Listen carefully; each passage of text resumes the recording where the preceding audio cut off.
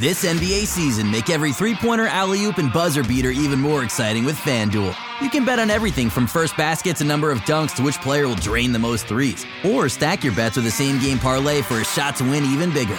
It's quick, easy, and you'll get your winnings fast. So download the app today and see why we're North America's #1 sportsbook. Make every moment more with FanDuel.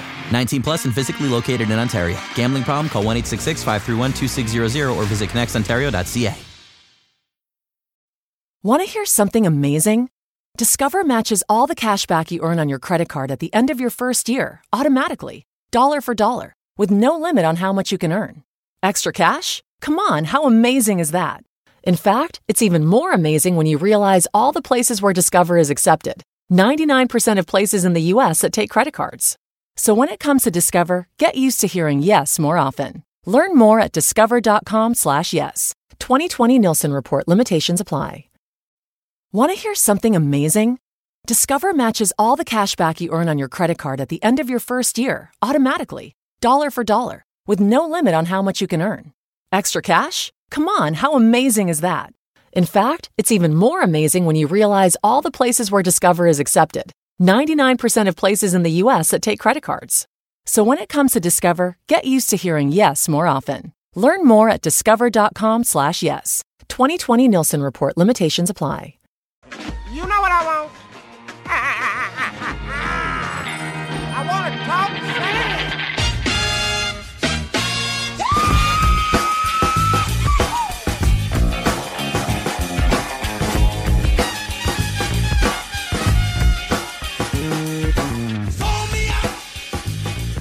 sand. Hello and welcome to the Raptors Weekly Podcast. I'm your host, Samson Folk, and today I'm joined by a very special guest, Alex Wong. He's co-author, next to Sean Woodley, for We the Champs, Toronto Raptors' historic run to the 2019 NBA title. He also has bylines and he contributes to Yahoo Sports, New York Times, and GQ. A prolific writer, as it were. How are you doing, man? Hey, man. Really excited to be on. You know, it's been a week plus a day since the Raptors won the championship, and still not sick of it.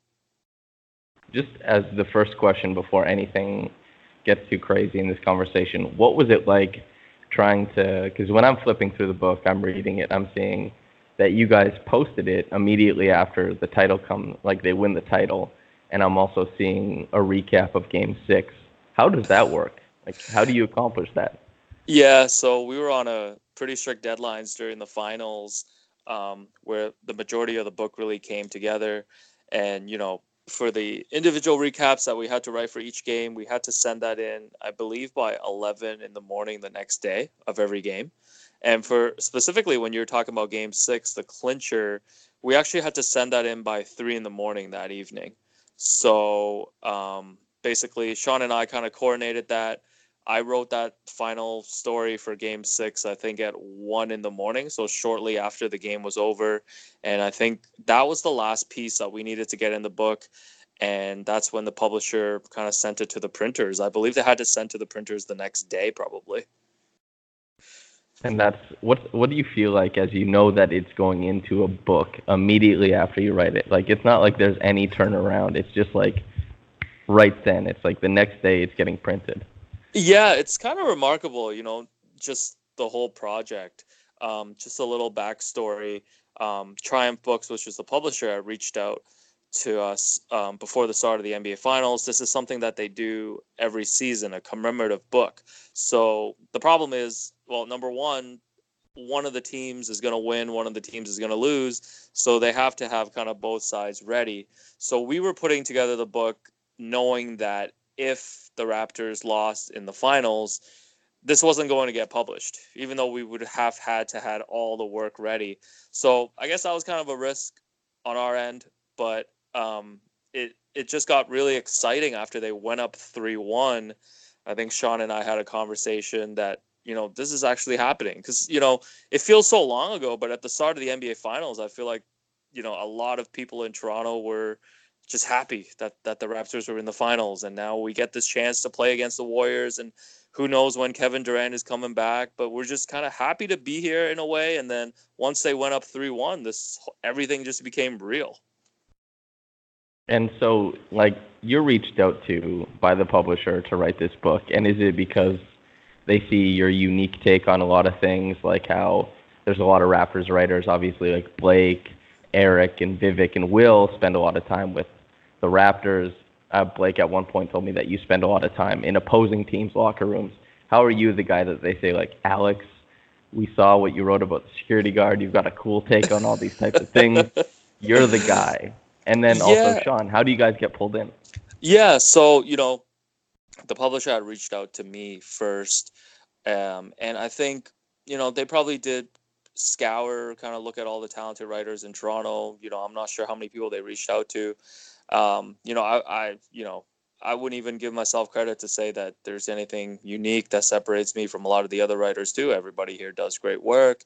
I think it was more finding someone who might have the work schedule and the time to be able to pull this together. Obviously, number one, I think having the experience of being around the team and having followed and covered the Raptors for several years was definitely beneficial.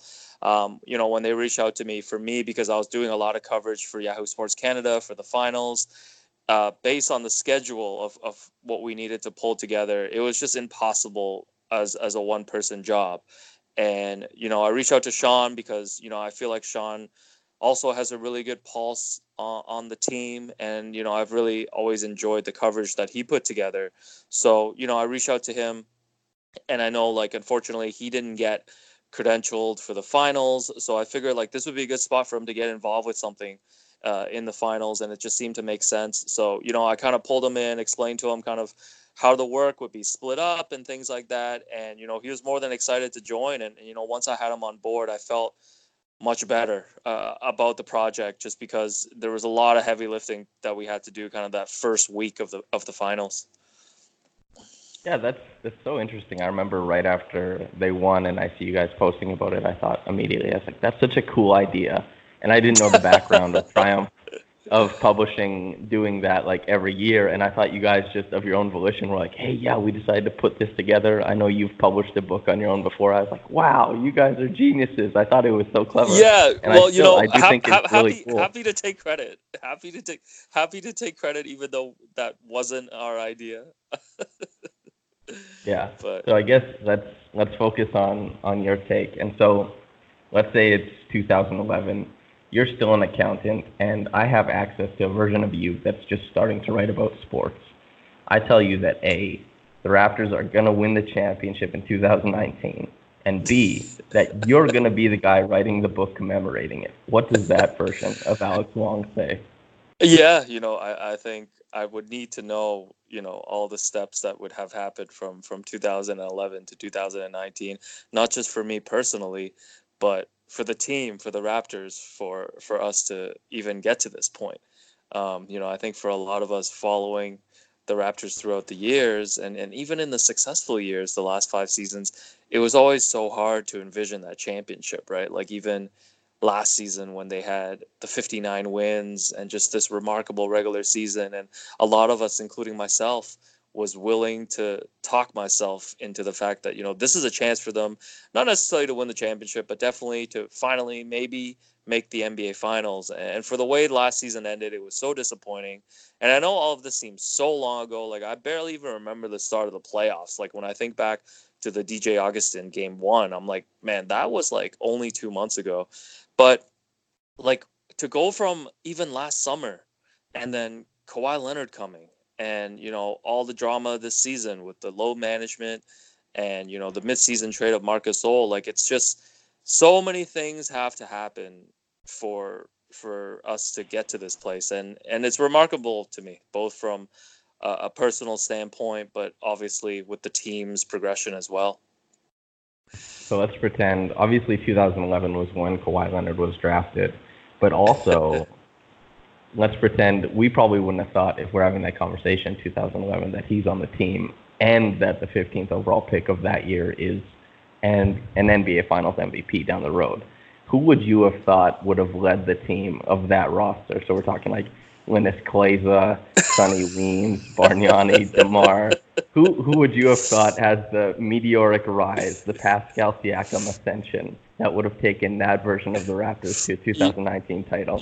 definitely none of the names that you named. So I'm gonna say Andrew Wiggins, because people forget, when Kyle was almost traded to the Knicks, the Raptors were ready for a full teardown. When Tim Lewicki was brought in, when Masai was here, that was when the We the North campaign started, and that was when Drake's partnership started with the team. And the thing I think a lot of people forget is that, no discredit to everything that Drake has done in terms of being a face for the franchise. He was brought in to really be a guy to kind of tide the franchise over while they were going through a long rebuild. Like that was the original plan. And obviously the trade doesn't happen, and the Raptors make this 5-6 year run in the playoffs with DeMar and Kyle. But I'm gonna say Andrew Wiggins, because in an alternate universe, Kyle is traded, DeMar is traded, the Raptors tank, they somehow get into the lottery, and I know there's a lot of gripes about Wiggins' game, but if you're making me pick in an alternate universe, I'm gonna say Andrew Wiggins leading the Raptors to a championship. Well, that kind of makes sense, because for me at that time, Andrew Wiggins, his high school mixtape was revolutionary. It was like everybody was watching it. They're like, oh my God. His spin move into that 2-foot plant for a dunk over seemingly anybody at the rim was one of the craziest things. And you're like, of course it'll translate. Yeah, there was a like 2-3 month period there at the start of, I think, the 2013-14 season, where it was clear that was what the direction that the Raptors were headed towards. And it's always funny for me to go back and think about that. Like, obviously there's been so many different stories told about how the Kyle trade fell apart. The fact that I think Iman Shumpert had a really good month made the Knicks hesitate. Obviously James Dolan might have had some cold feet because of the fallout from the Andrea Bargnani trade. But man, that's like, when you think about the Raptors going from where they were to where they are now, it's like you can point to so many different, like, one move here and one move there. If it goes another way, like, this doesn't happen. And I think when I think about it, it just makes me appreciate how hard winning a championship is. Like, it's really hard. Yeah, that's the thing. And also, just to cover the one part of it, it's crazy that Andrew Wiggins, that when he was at Kansas, everybody was like, well, at the very least, he'll be an elite defender. And the fact that, like, even go back to 2011, Klay Thompson, nobody thought he'd be a good defender. Everyone thought Andrew Wiggins would be terrific. Crazy how we look at these players and decide these things. And like you said, yeah, there's so many different things that decide who becomes a champion. Steph Curry having his ankles be a big problem early on in his career so that he could be an MVP on a $12 million a year deal, so they could sign Iggy, and then eventually when the cap goes up, sign Durant. All those things fall into place when it seems like it's a bad thing at the time for Curry to have his ankles be like that, helped build the dynasty. And for the Raptors, like, even there were rumors that Masai was shopping Kyle Lowry at the trade deadline this year in a 3-way trade with the Grizzlies and Utah. All those crazy things. And like you said, Iman Shumpert had a good month. And that meant that Kyle Lowry didn't go to the Knicks. It's madness, all of it. It is. And, like, Marc Gasol was almost traded to the Hornets. I think they were haggling over a draft pick or something like that, and the deal fell through at the deadline this season. And the Raptors don't win a title without Marc Gasol. Like, for as great as Kawhi was in the playoffs, like, if that trade doesn't happen, the Raptors are probably out in the second round or the conference finals. Here's the scenario. You're injured in a collision and your insurance company is denying your claim. It happens far too often. If it happens to you, call me, Brian Goldfinger of Goldfinger Personal Injury Law.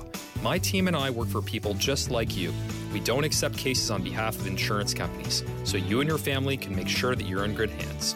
Visit goldfingerlaw.com and get us working for you. Get Goldfinger today. Yeah, I agree with that. Well, speaking of getting into things like, and how many different things there are that go into making a champion, when you were writing the book, what was the thing that surprised you and how interesting it was to delve into? Yeah, I think for me, there's a section in the book where I wrote a series of short features about the main characters of this team, Nick Nurse, Masai Ujiri, the starting lineup, and some of the other players too, Serge, Norm, and Fred. And, what I tried to do with those stories and within the word count was not just tell the story of this season, but really try to tell the story, the journey of these guys from where they came from, in terms of all of Nick's coaching experience in his last 2 decades and how it got him to this point.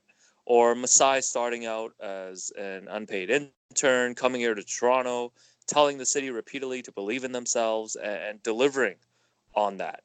And, the story of Danny Green, he, was in the D League at the time, a long time ago before he joined the Spurs, and how he went from that to becoming, the glue guy on a championship team, both in San Antonio and here in Toronto.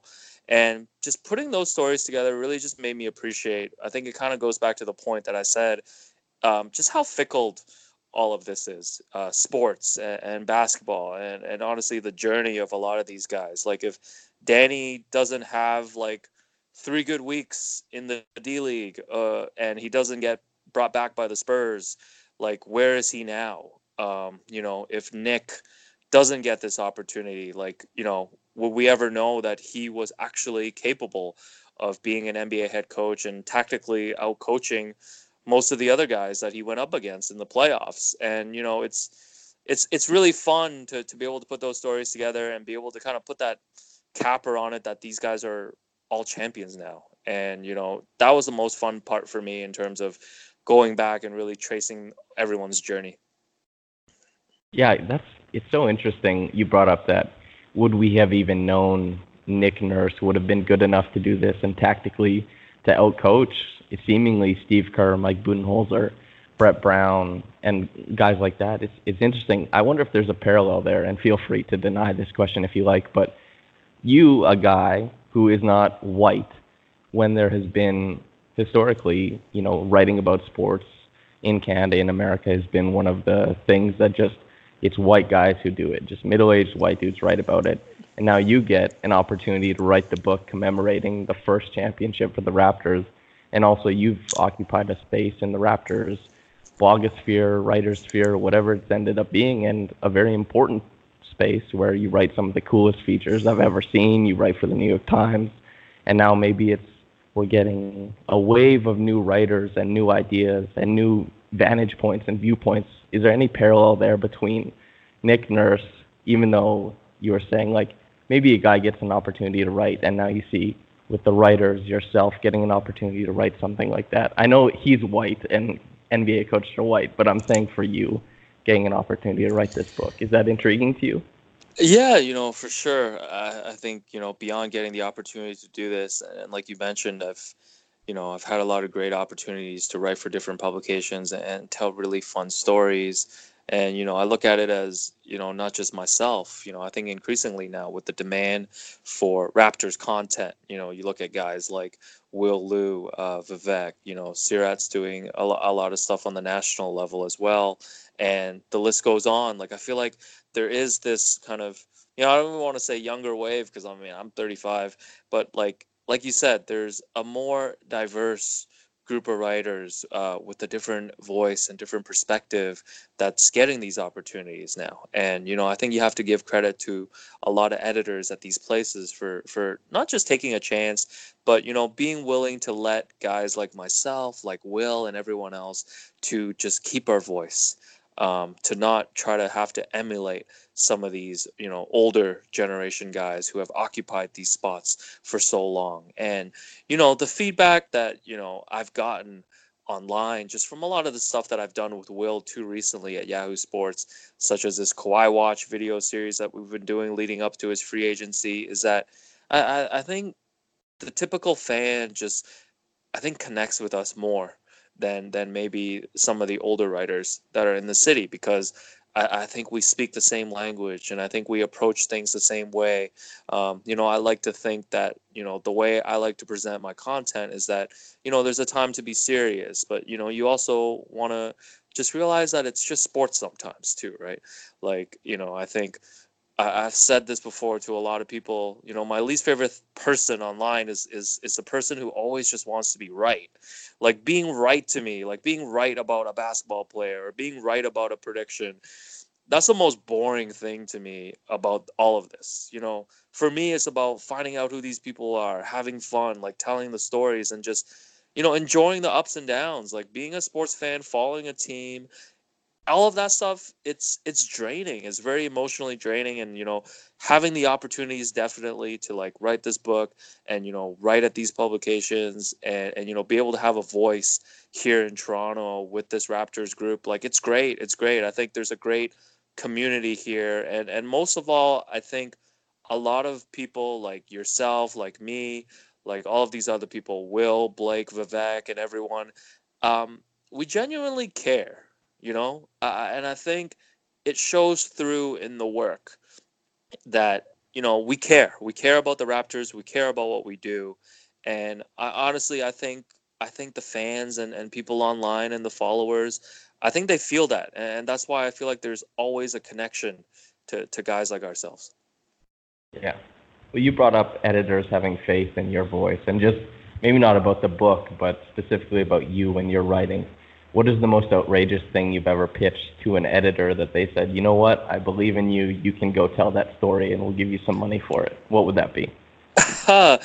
um I'm trying to think. Honestly, I don't have one answer for you, but I will say, you know, just, you know, working with the Yahoo Sports Canada team with Dan Toman and Mac, my editor, um, I think they've given me a lot of freedom in terms of just trust of, you know, find this story. You know, if you want to tell the story about this security guard, if you want to write about, you know, the craze for Raptors merchandise, I think they trust that, you know, I'll always try to find a way into the story that is unique and different. And, you know, they trust that I'll do the proper reporting to be able to tell a story that can stand on its own versus everything that's out there. And, you know, I think, you know, in my experience as a writer, I've never always had that. You know, I worked for another place earlier this season, which I left, which, you know, I didn't have that kind of freedom and trust. And, you know, I think a lot of these things are earned, and, you know, everybody has a different vision. But, you know, it's refreshing to me right now. You know, I'm doing the majority of my Raptors work with Yahoo Sports Canada, and I think you see the work that's being done there. You know, the editors and the people in power there are really just about letting everyone just follow their own instincts, follow their voices, and just do what we do. And, you know, that part for me, honestly, is incredible. That's really cool to hear. And that's encouraging for where the industry is going, at least. You've written about, well, in the past, you've written about your basketball career and how it created, you know, connective tissue for you in Canada to learn the language, learn about the country, and to be with the people here. With hockey still dominating, or sorry, being dominated almost completely by white players, white analysts, white fans, white decision makers, what do you make of a growing sport like basketball that seems to engage most every most every demographic, operating as an arena for friendships and relationships to be made that might have never been available outside of it? And do those opportunities become more common with the country uniting behind the Raptors? Yeah, you know, I think basketball, especially here in Toronto, is just such a great hidden handshake. Not even hidden. I mean, it's pretty public, you know, among the different communities that are here. Just having been out the last week, you know, seeing Raptors gear, or, you know, when I'm wearing Raptors gear, or when my buddy's wearing a Fun Guy t-shirt, you know, we're having conversations. And a lot of those conversations is literally just laughing and cackling with each other about how, yes, like the Raptors are champions. And, you know, that's the one thing that I've always loved about this community, whether it's NBA or, you know, just the Raptors as a whole. It's that, you know, there's a lot of like-minded people, but there's also a lot of people that come from the same backgrounds. You know, my parents, you know, and I immigrated here in 1992, 1993, when I was just 7, 8 years old. And, you know, when I talk to other people that cover basketball or watch the NBA or are diehard Raptors fans, a lot of us have those similar experiences. You know, and a lot of stories that I've done that's included fan voices, I've always tried to reach out and want to include kind of the minority groups and immigrants as well, because, you know, I know this is probably a separate conversation, but I know there are certain people that really like to prop up the whole diversity angle of it, and maybe try to romanticize that a lot. But I think for a lot of us, really growing up here and feeling like another, feeling like we're not part of the group, basketball was that place for us to find all of these people, and we're still finding them today, which I think is beautiful. I guess you were probably referring to certain Twitter threads that propagate more stereotypes listen, man, than they I do don't know. unite everybody. Listen, I don't know that guy's name off the top of my head right now, but I think everybody that's listening to this is aware of who we're talking about. I just find it very off-putting, and I think I don't think that's even a good enough word to describe that. Like, I think it's just he's exploiting a lot of these stories and narratives, and I am honestly not sure for what. Like, I would love, if he was covering a Raptors game, or if I saw him in person at an event, like, I really want to have a real conversation with him to ask him, like, what are you doing? Like, what are you doing? Yeah, it's either it seems predatory specifically for internet clout, or he's seemingly misreading very complex socioeconomical things and just kind of putting them out in the simplest form possible so that they can be consumed by the biggest group of people possible, I think.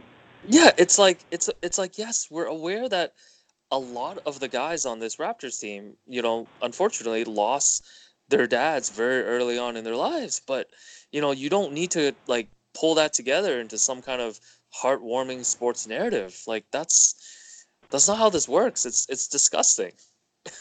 Yeah. Sometimes people just endure loss and move forward and deal with that. It doesn't have to be what drives them to be good. It's not his place to place those stories into a narrative for them.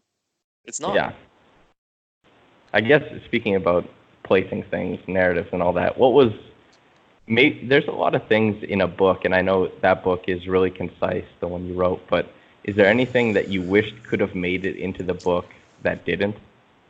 The one thing, within the book too, Sean wrote a really good, I think 1,600 word, season long feature to kind of touch on the main points of the season, Kawhi's arrival, obviously, and some of the key wins and losses during the season, DeMar's return to Toronto, Mark's acquisition at the trade deadline.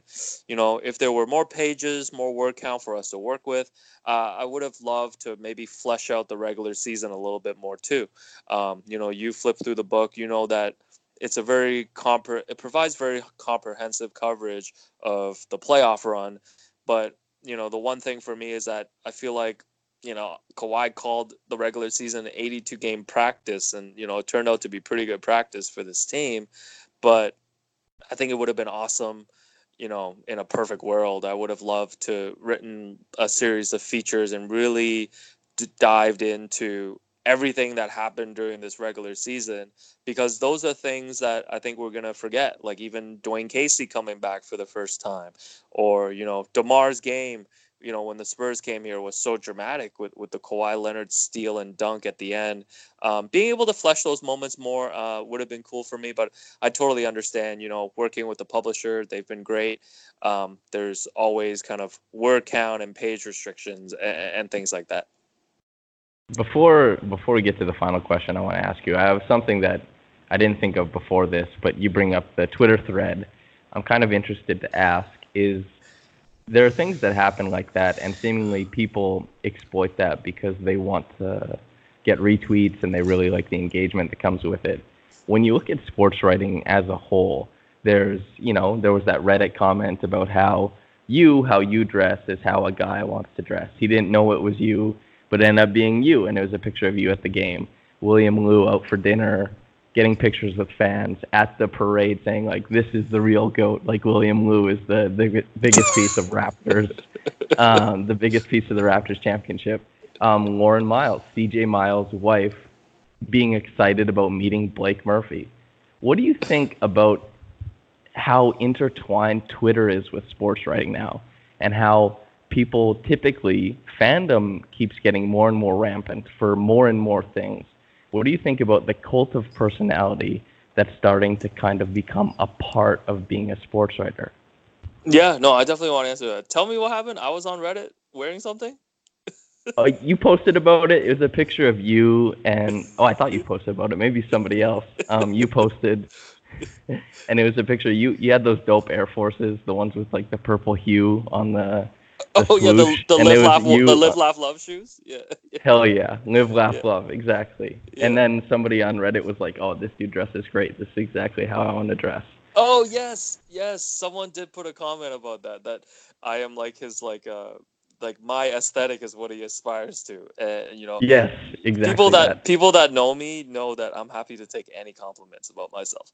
But to your question, I think honestly, I think it's cool, man. I think it goes back to how a lot of the younger writers and the up and coming writers are really connecting with the fan base more.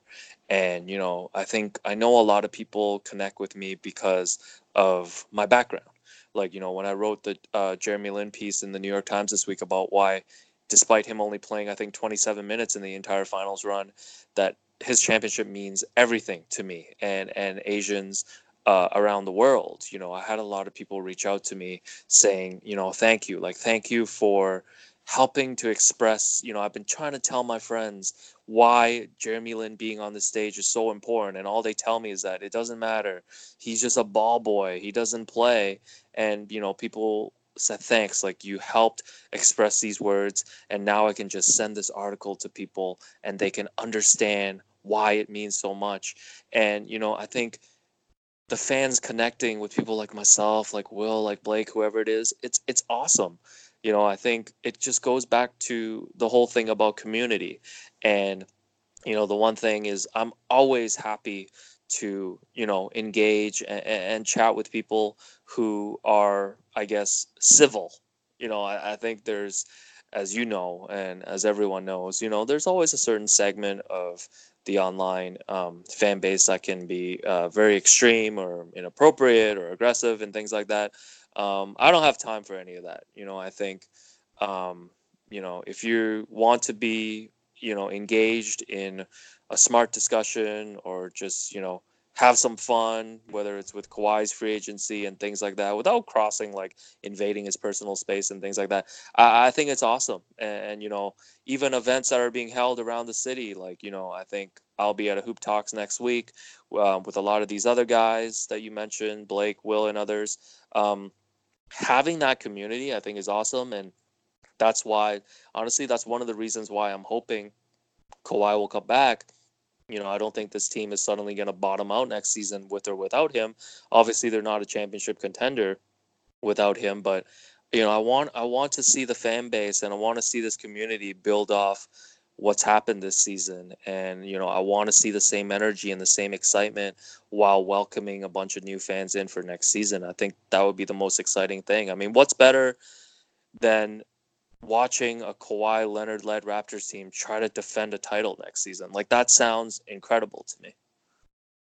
Yeah, I think there's so much potential provided that he does return, because the team as currently constructed with Kawhi on it just brings everybody back, probably tries to become better at the margins and fight off a bit of, I guess, old man river syndrome, where maybe some players get a little bit worse, Kyle, Gasol, but you hope they don't. And then, Kawhi Leonard still 27, 28, leading them into the fray to repeat. And just, I can't imagine what the city would be like if there was a repeat possibility. It would be crazy to see the fans and the fan base respond to that.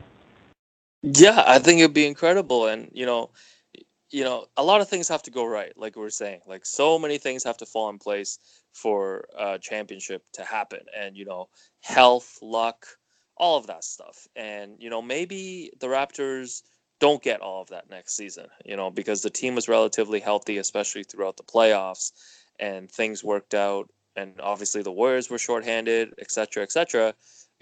Things don't always work out like that every season. Every season presents a different challenge. But I think just the specter of the Raptors are the defending champions, and they've brought the whole crew back. They're gonna make a run at it.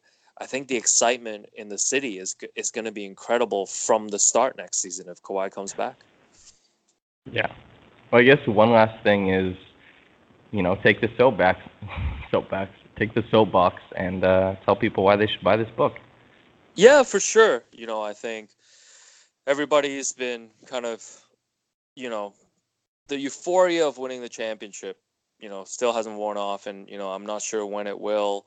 And I think there's a lot of great commemorative items, that are out in the market. Whether it's merchandise, or whether it's books. Obviously this isn't the only book that is out right now celebrating the Raptors season, but I think Sean and I put a lot of care into this project, in terms of knowing exactly what we wanted to accomplish, and putting together what we believe is a very comprehensive summary of everything that happened during this season. And I know that everything is still fresh, and if you picked up the book today, you probably remember everything that's in it, but these memories will fade, whether we want it or not. In 2 years, in 5 years, in 10 years, I think it would be really cool to have this book and flip through and remember, remember game 4 against the Philadelphia 76ers when the Raptors were down 2-1 and Pascal was dealing with an injury and it looked like the sky was falling. And, no, it turned out to be fine because Kawhi hit that huge 3-pointer and that led us to the game 7 buzzer beater. I think aside from the writing in the book, there's a lot of great photography in there too. So, I think this makes, a great gift or something to have on your shelf. And yeah, that's honestly my whole pitch. This book was, I believe it still might be, the bestseller in the basketball category on Amazon Canada last week. And, that's incredible. I know we've been doing a lot of interviews to try to push this project, both Sean and I, but I think a lot of it is just Raptors fans. Raptors fans wanting to scoop it up and to have something that they can have on their shelves to really just keep those memories. I really look at it as kind of a historical document. So if you're interested, again, We the Champs, Alex Wong, Sean Woodley, it's available for pre-order on Amazon. And, we're trying to figure out with the publishers. We believe it'll start hitting retailers, your Chapters Indigo, your local bookstores, I believe early next week. That's exciting, man. And thank you so much for coming on and doing this. I had a fun time talking with you. Yeah, no, I really appreciate it. And I hope we can do this again, connect in the summer, maybe talk about Kawhi staying. Yeah, I'd love to, man. I'll let you get back to your day. And to the listeners, thank you so much for tuning in and have a blessed day. Want to hear something amazing? Discover matches all the cash back you earn on your credit card at the end of your first year automatically, dollar for dollar, with no limit on how much you can earn. Extra cash? Come on, how amazing is that? In fact, it's even more amazing when you realize all the places where Discover is accepted. 99% of places in the U.S. that take credit cards. So when it comes to Discover, get used to hearing yes more often. Learn more at discover.com/yes. 2020 Nielsen Report limitations apply. Want to hear something amazing? Discover matches all the cash back you earn on your credit card at the end of your first year automatically, dollar for dollar, with no limit on how much you can earn. Extra cash? Come on, how amazing is that?